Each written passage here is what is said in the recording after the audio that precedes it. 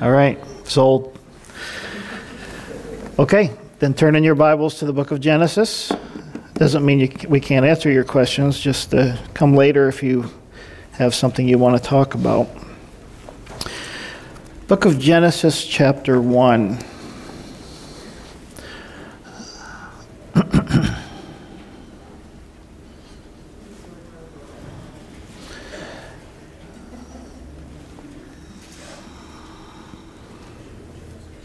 Okay, great. Thank you. So let's read verse 1 together. That's all we're going to get to today. In the beginning, God created the heavens and the earth. Lord, thank you for this amazing verse of Scripture. And as we look into your word this morning and as we consider the significance of this book of the Bible, the very first book, the watershed book, the book of beginnings, may you speak to us and prepare our hearts, prepare the soil of our hearts for all that you have for us as we consider these 10 words this morning. In Jesus' name, amen.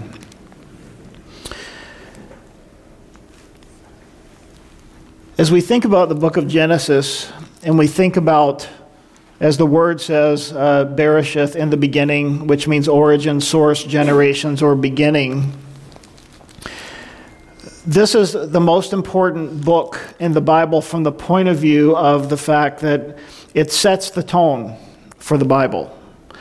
And the book of beginnings is, we're going to find out as we go through here. I thought about doing a slide for this, but I didn't want to because there are so many firsts, and it sort of takes away the significance of, as we go through, it's like mining things. It's like opening a present on Christmas morning. There's the first of everything that happens in the book of Genesis. But I wanted to go in a slightly different direction to kind of set things up for us because of the significance of this book of the Bible. And I want to ask you a question this morning as we begin, and that question is this. The question is, do you believe that this is the Word of God? Okay, because this belief, this understanding, this approach to the pages of Scripture will determine how you respond and react to the things that are contained herein. And if you don't up front settle this issue for yourself, that this is the Word of God, then when you come to things that you don't understand, or worse, to things you don't like, and things that you don't agree with, having that issue settled for yourself will set a direction for you, because it will set this in motion. Let's say I read something about myself in the Scriptures, and I read it and I'm like, I don't like that, Lord. Because the Word of God is a mirror, James tells us, and it shows us who we are. And so when I come to that realization as I'm reading God's Word or as I'm hearing God's Word, and I confront something about myself, if I've settled for myself up front that this is God's Word, and God's Word is always right, God's Word is always true, then that means that I'm wrong. That means that I need to submit to the Lord. That means that what He says is true and what I say is not true, unless what I'm saying agrees with the Lord. So the premise of Scripture, the Word of God is the final authority in all matters pertaining to life and godliness. We need to settle that in our mind up front as an issue, so that no matter when we approach Scripture, no matter what we read, we understand this is the Word of God. This book is the only objective source of truth. So I encourage you to settle this for yourself as we go through the Scriptures together. We believe in the inspiration of Scripture, the inerrancy of Scripture, the infallibility of Scripture, and that God's Word has innate power. What does all that mean? Inspiration, that the Word of God is divinely inspired by God Himself.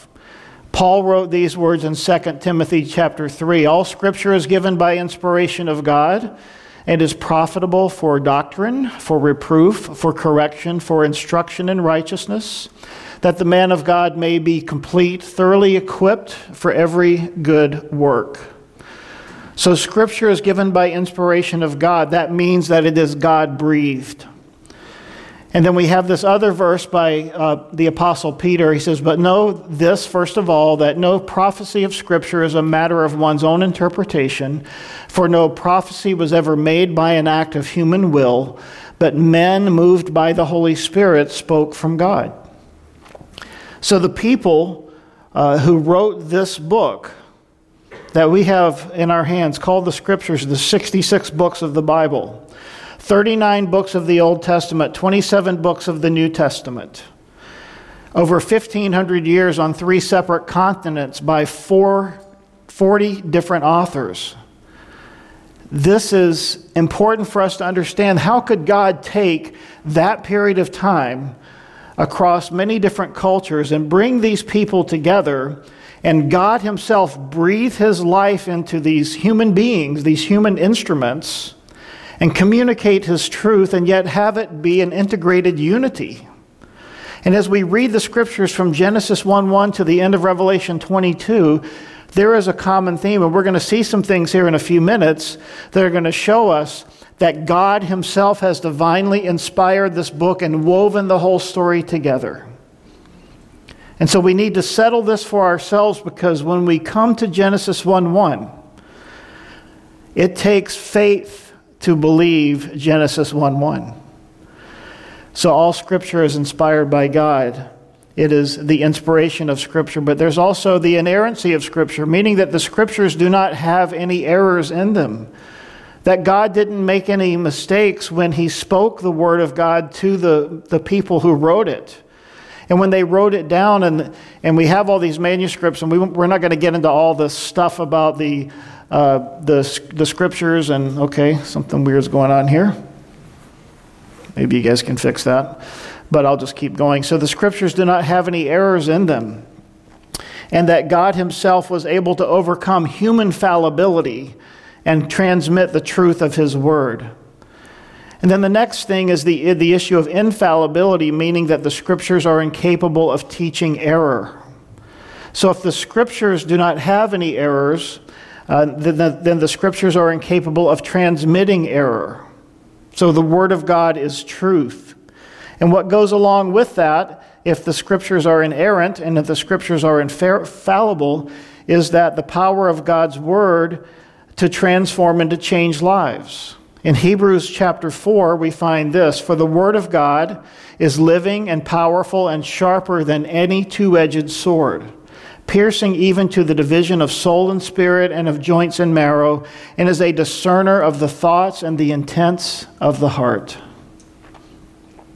So the Word of God is living and powerful. The Word of God is able to go to the very division of a person's soul.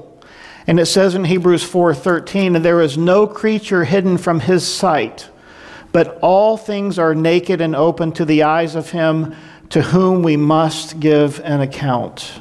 So the Word of God, the power of the Word of God. And as we continue that in Psalm 138, verse 2, it reads like this: "I will worship toward your holy temple and praise your name for your loving kindness and your truth, for you have magnified your word above all your name." So in that scripture, it says that God himself has magnified his word above his name. God himself has given a place to his word. And when we read the words, "In the beginning, God," and as we read these first words in Genesis chapter 1, we are reading God speaking into existence. So God's words are incredibly important. So God's word is of vital importance to us. Paul wrote in Romans 1:16 to further illustrate the power of God's word, "For I am not ashamed of the gospel of Christ, for it," that is the gospel, "is the power of God to salvation for everyone who believes." So the power of the gospel, God's word, God's spoken word to others, is the power for salvation. We also see, as Peter wrote in 1 Peter chapter 1, he says, "Because all flesh is as grass, And all the glory of man as the flower of the grass. The grass withers and the flower falls away, but the word of the Lord endures forever. God's word endures forever. In the end, when all things are burned up, when the judgment has happened, when we all stand before God, saved and unsaved, the word of God will stand true. The word of God will endure forever. Now, some of the other qualities of God's word, and I wish you could see this, but because there's so many scriptures here. Jeremiah 23:29. Is not my word like a fire, says the Lord, and like a hammer that breaks the rock in pieces? Do you get a picture there of the power of God's word? Is not my word like a fire, says the Lord, like a hammer? I don't know if you've ever experienced that aspect of God's word. God's word like a fire. When we think of a fire, we think of a fire burning away impurities, of taking away the chaff from our lives. And like a hammer that breaks the rock in pieces, you get that idea of someone with a hammer just kind of continually beating on the rock until the rock weakens and cracks and finally breaks under the pressure of the continual pounding of the hammer. God's word will do that to us and for us. This is why we need to give people God's word. Yes, we pray for their salvation, but we give them the scriptures.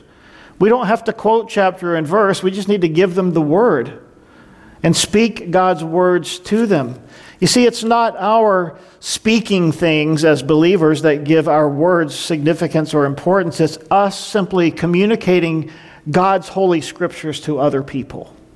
And by simply communicating those scriptures, God, by the power of His Spirit, will do His work in the lives of people. Psalm 119, verse 105, your word is a lamp to my feet and a light to my path. Psalm 119:92, unless your law had been my delight, then I would have perished in my affliction. Ever been in a place where you were just sad and depressed and overwhelmed and crushed? Read God's word. Put it in front of your face. Take it in. And let God's word minister to you. Psalm 119:103, how sweet are your words to my taste, sweeter than honey to my mouth. Verse 127, therefore I love your commandments more than gold, yes, than fine gold, that we cultivate within our hearts a love and a desire and a preference for God's word. Verse 129, your testimonies are wonderful, therefore my soul keeps them. Seeing God's word, valuing God's word as wonderful. Verse 140, your word is very pure, therefore your servant loves it. I love this one. This is one of my favorite verses in the whole Bible. Psalm 119:162. I rejoice at your word as one who finds great treasure. Wow. Imagine that. Reading God's word, receiving God's word, seeing it as a great treasure, seeing it as something that's like, wow, I found this. This is amazing. Verse 165, great peace have those who love your law, and nothing causes them to stumble. Knowing and loving God's law, cherishing it, putting it into our hearts, causes us to be strong so that the things of this earth don't cause us to stumble.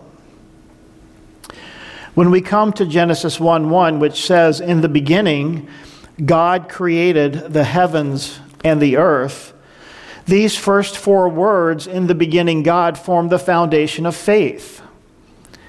In order to read the rest of this and make sense of it, you have to believe that God is true, that His word is true, that His word is authoritative, it's inerrant, it's infallible, and that God's word is always going to speak truth to us. When I read in the beginning God, there's something there that goes back before time.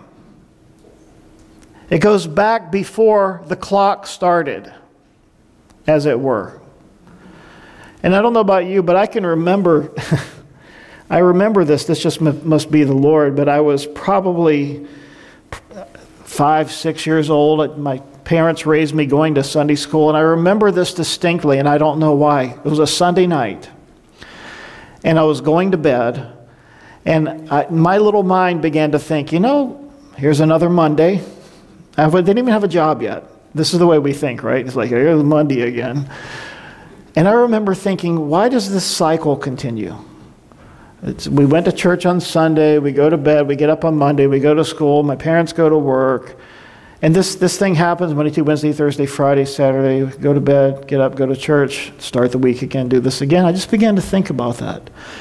Then I began to think about what I had learned in Sunday school as a little kid, and I remembered these words, in the beginning, God created the heavens and the earth. And I started thinking about that, and I remember crying out to the Lord, and I said, Lord,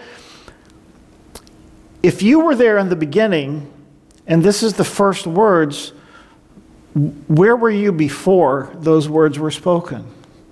And where was the earth before you spoke those words? And where were people and all of creation? Where was it before you spoke those words? And my little mind couldn't handle it, and it still can't. Before the beginning, what was there? Just God. The eternally existent God. You see, in the beginning, God says that He predated, He pre-existed these words being spoken. In the beginning, God created the heavens and the earth.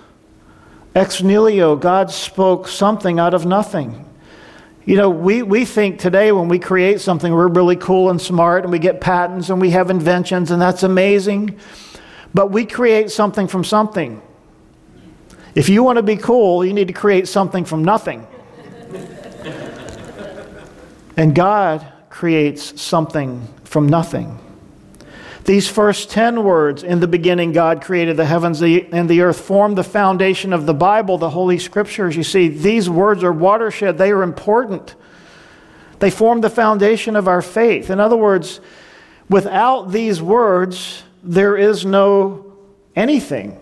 There's no earth. There's no world. There's no you and me.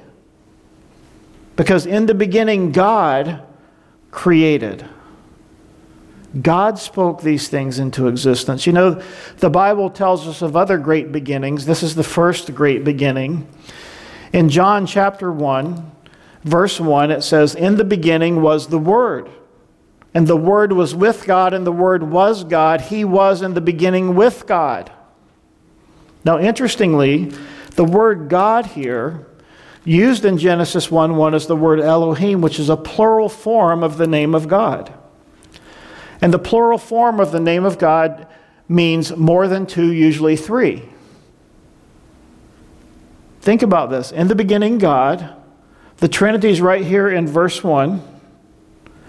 In the beginning, God created the heavens and the earth. Now, John, the apostle, under the inspiration of the Holy Spirit, several hundreds of years later, writes, in the beginning was the Word. The Word, the Logos, the Word of God. And the Word was God. And He was in the beginning with God. And all things were made through Him, speaking of Jesus, and without Him nothing was made that was made. Jesus, God the Father, used God the Son as the agent of creation through whom He created everything. And in Him was life, and the light was the life of men. And the light shines in the darkness, and the darkness did not comprehend it. Now, as we go along a little further, we're going to read that the Spirit of God hovered over the face of the waters. So we see, in my opinion, very clearly here, the Trinity, the three in one, present on the first moment of creation. The first word spoken, in the beginning, God, Elohim, plural. God the Father, God the Son, God the Holy Spirit, present. 1 John chapter 1, verse 1, John says this, that which was from the beginning, speaking of Jesus, which we have heard, he's saying he is an apostle, heard Jesus, which we have seen with our eyes, we saw Him, which we have looked upon, and our hands have handled concerning the word of life. John is saying, I was with Him. I was with the Lord of creation. I was with the one who was there when this word was written. In the beginning, God created the heavens and the earth. That was Jesus. I was with him. I heard him. I saw him. I touched him. He spoke to me. And I'm here to tell you about him. That's the power of John's testimony. John was so impacted by the Lord Jesus that he continued to write about it in the book of Revelation. In Revelation 1:8, he records these words as Jesus spoke to him, which says, I am the Alpha and the Omega, the beginning and the end. Jesus speaking there in the last book of the Bible to John the Apostle, saying, I am the Alpha, the first, the beginning, the first. So Jesus even bearing witness to the fact that he is here in Genesis 1:1. Revelation 3:14, as the letters are being written by Jesus to the 7 churches. Revelation 3:14, and to the angel of the church of the Laodiceans, the lukewarm church, these things says the Amen, the faithful, the true witness, the beginning of the creation of God. There he is again. Revelation 3:14, Genesis 1:1. There's Jesus. Revelation 22:13, now we're at the end of the book. Now we're in the last chapter. We're in the last words of the last chapter of the last book. It says this, Jesus speaking, I am the Alpha and the Omega, the beginning and the end, the first and the last. Jesus again at the end, putting a bow on it and tying it up. In the beginning, God. In the end, I'm the Alpha, the Omega, the beginning and the end, the first and the last. There's Jesus. So, the generations of Genesis. In Genesis 1 and 2, we find generation and creation where God is speaking into existence. He's speaking creation, and he's creating mankind. In Genesis 3 through 11, we find what we can call degeneration, which is sin enters the world, men begin to kill one another, and God himself has to destroy all life on the planet except for 8 righteous people. So already in the beginning, right after sin enters the world in the very beginning age of time, sin had so marred this world that God had to bring his judgment. So there was generation or creation in Genesis 1 and 2. There was degeneration there in the first few generations of Genesis 3 through 11. Then in Genesis 12 through 50, we find God speaking to this faithful man, Abraham, and he brings regeneration. God begins to demonstrate how he wants to work in and through the lives of people. God begins to bring grace and mercy and truth and redemption to people in Genesis 12 through 50. The generations of Genesis, but there's also the geography of Genesis. In Genesis 1 through 3, we see the scene taking place in Eden. In Genesis 4 through 6, it moves out to east of Eden because remember God had cast them out of the garden.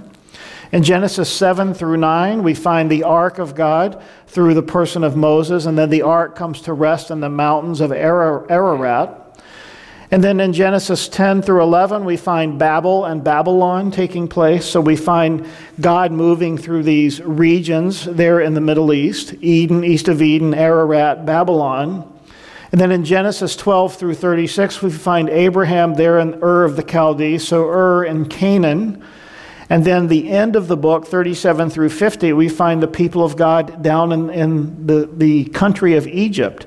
So just looking at it from a geography point of view, we can see how God moves, and he moves people down through the regions there throughout the Middle East as we understand it.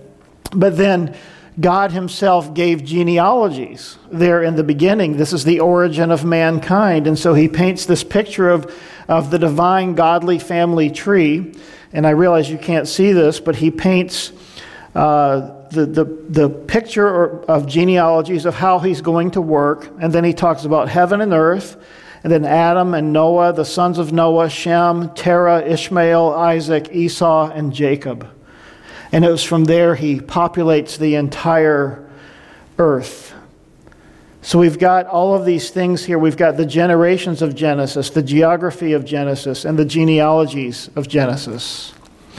But then we also have, because Genesis is the study of first things, we find here something very important in the book of Genesis. We find in Genesis 1:1 creation. In Genesis 1:3 we find God's light. In Genesis 1:26 we find man's rule as God puts man in charge of the creation. And then in Genesis chapter 2 we find Old Eden, or the original Eden. And then in Genesis 3 we find the curse that comes through sin. But then we find in the book of Revelation, in Revelation 21 and 22, there's no more curse. In Revelation 22, we find that there's a new Eden. In Revelation 20, we find that man's rule on the earth, once again, is faulty. And in Revelation chapter 21 and 22, we find God's light again, the very light that he created at the beginning. It says at the end that God himself is the light. And it's interesting, as we study this next week, we'll get into and go through the entire chapter just verse by verse. But when God creates the light, there is light before God creates light. It's implied. And it would seem that just as it's revealed to us in Revelation 22, that God himself and the Lamb, remember when we study that, it says there's no need of the sun or the moon there because they are the light of the holy city. And then we find, just as in Genesis 1:1, when God spoke creation in Revelation 21, the new creation comes, the new heavens and the new earth. So Genesis and Revelation juxtaposed to one another. God's creation, the new creation. God's light in Revelation. Man's rule, still faulty in the old, faulty in the new. But then there's the old Eden, then there's the new Eden. Then there's the curse, then there's no curse. There's no more curse, no more pain, no more suffering in the book of Revelation. And then finally, as we think about this, just kind of thinking about the book of Genesis, in Genesis 3 we see Satan's freedom, of how he's given freedom to reign on the earth. But we find in Revelation 20 Satan's confinement, where God casts him into the pit and binds him up. In Genesis 6 through 8 we find worldwide judgment through the flood. And in the book of Revelation, chapter 19, we see the summation of the time of the tribulation, where worldwide judgment is brought to a head. And God wraps it all up and he puts a finality on his judgment. In Genesis 10 and 11, we find the origin of Babel and Babylon. But in Revelation 17 and 18, we find Babylon being judged. And God finally casting Babylon down. And then as we find Satan's freedom in Genesis 3, we find Satan's confinement. And I say that again to point out something here. That God wants us to know that while we have a mortal enemy of our souls, that he is in control of that person. He is in control of that fallen being. So as we read Genesis 1, verse 1, in the beginning God created the heavens and the earth. There's another thing I want to point out here, and that is how often the rest of Scripture affirms the creation of God. So in Psalm 24, David refers to this, where he says in Psalm 24, verse 1, he says, "The earth is the Lord's, and its fullness, the world and those who dwell in. For he has founded it upon the seas and established it upon the waters," referring to what we're going to read about as God speaks the different days of creation here in chapter 1. And later again in Psalm 102 verse 25 it says, "Of old you have laid the foundation of the earth, and the heavens are the work of your hands." So the Scriptures confirming and affirming the work of God back on the first 6 days of creation. And in Proverbs chapter 3, it says, "The Lord by wisdom founded the earth. By understanding he established the heavens. By his knowledge the depths were broken up and clouds dropped down the dew." So the wisdom of God, as God spoke things into existence, it says, "The Lord by wisdom founded the earth." You see, this is wisdom that we don't know, right? These are things that we can't understand. You know, we have a hard time balancing our checkbook. God speaks things into existence. There's an amazing passage in Proverbs chapter 8 that I'll commend to you, but in Proverbs chapter 8, through a whole section of Scripture there, the writer of the Proverbs paints a picture here of how amazing the creation of God is. And here's just a little bit of it. The Lord possessed me at the beginning of his way before his works of old. Here we are in the book of Proverbs, Solomon being the author of the book, pointing to a scripture that's written in the New Testament, in the book of Ephesians, where Paul himself wrote, and he says, before the foundations of the earth, God chose us. And here in the book of Proverbs, Solomon referring to that. Something that could be said of every one of us, right? The Lord possessed me at the beginning of his way. To me, that speaks of going back before Genesis 1:1, in the beginning God. I have been established from everlasting, from the beginning, before there was ever an earth. This is Solomon speaking in Proverbs chapter 8. What does that say about you and me? That says our soul, that the person that God has created is eternal. And God has created, there's an implication here, God has created us to have a relationship with himself. You see, the book of beginnings doesn't just speak about the origins and how things started. It's not just a historical reference for what happened. It's pointing to the fact that God created us with reason behind it, with purpose, with intent. And at least part of that is he's intended for us to have a relationship with himself. Jesus said in his high priestly prayer, he says, and this is eternal life, that they may know you, the one true God, and your Son, Jesus Christ, whom you have sent. You see, God has created us to have a relationship with himself, even from before Genesis 1:1. When there were no depths, I was brought forth. When there were no fountains abounding with water, before the mountains were settled, before the hills, I was brought forth. While as yet he had not made the earth or the fields or the primal dust of the world, when he prepared the heavens, I was there. When he drew a circle on the face of the deep, when he established the clouds above, when he strengthened the fountains of the deep, when he assigned to the sea its limit so that the waters would not transgress his command, when he marked out the foundations of the earth. Then I was beside him as a master craftsman, and he's speaking of Jesus here, this is a prophetic thing, and I was daily his delight, rejoicing always before him, rejoicing in his inhabited world, and my delight was with the sons of men. How God took pleasure in the people that he created.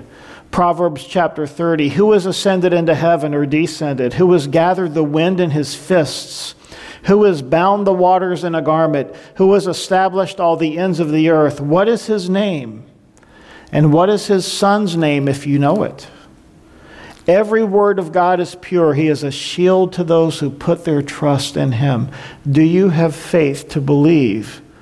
Genesis 1:1. Isaiah 45, for thus says the Lord who created the heavens, who is God, who formed the earth and made it, who established it, who did not create it in vain, who formed it to be inhabited. I am the Lord, and there is no other. I have not spoken in secret in a dark place of the earth. I did not say to the seed of Jacob, seek me in vain. I, the Lord, speak righteousness. I declare things that are right. You see, there's why we need to determine ahead of time that this is the Word of God, because the things that God speaks are right. Isaiah 46, God said, remember the former things of old, for I am God and there is no other. I am God, there is none like me, declaring the end from the beginning, and from ancient times things that are not yet done, saying, my counsel shall stand, and I will do all my pleasure. This sounds a lot like what we read in the book of Revelation, where Jesus said, I'm the Alpha and the Omega, the beginning and the end. This sounds exactly like that, because this is the same God. And then the other scriptures confirming his creation, and these are the last two. Jeremiah chapter 10. Jeremiah wrote and said, He, God, has made the earth by his power. He has established the world by his wisdom, and he has stretched out the heavens at his discretion. When he utters his voice, there is a multitude of waters in the heavens, and he causes the vapors to ascend from the ends of the earth. He makes lightning for the rain. He brings the wind out of his treasuries. God is in command of everything, isn't he? He's in command of every weather system. Do you think God's in command of the coronavirus? I think he probably is. Psalm 90, verse 2, Before the mountains were brought forth, or ever you had formed the earth and the world, even from everlasting to everlasting, you are God. Before creation, before Genesis 1:1, you are God. And here's the issue that we struggle with, isn't it? Is he truly God? Is he real? Is he real in my life? Is he real in your life? Have we settled for ourselves that the Word of God is the Word of God? Do you believe it? Have you accepted it? Because if you do, and if you will, it solves a lot of problems. It takes care of a lot of issues in life downstream that you haven't yet encountered. Because in the beginning, God created the heavens and the earth. And before that, you and I were already in his heart and mind. He already knew when we would be born. He knew everything you and I would face as we walk through this life. And he wants us to walk through life, as it were, hand in hand with him, dependent upon him, trusting him, seeking him, looking to him. And so as we get into the book of Genesis, and next week we're just going to dive in and we're going to go straight through the days of creation. We'll complete chapter 1 next week, and we'll just start working through this together. Have you settled that in the beginning God is good enough for you? Amen. Lord, thank you for your word. Thank you for your truth. Thank you for speaking to us this morning. And I pray, Lord, that you have convinced even the worst skeptic among us, if there is one or one listening, that you are who you say you are, and that you'll do what you say you do.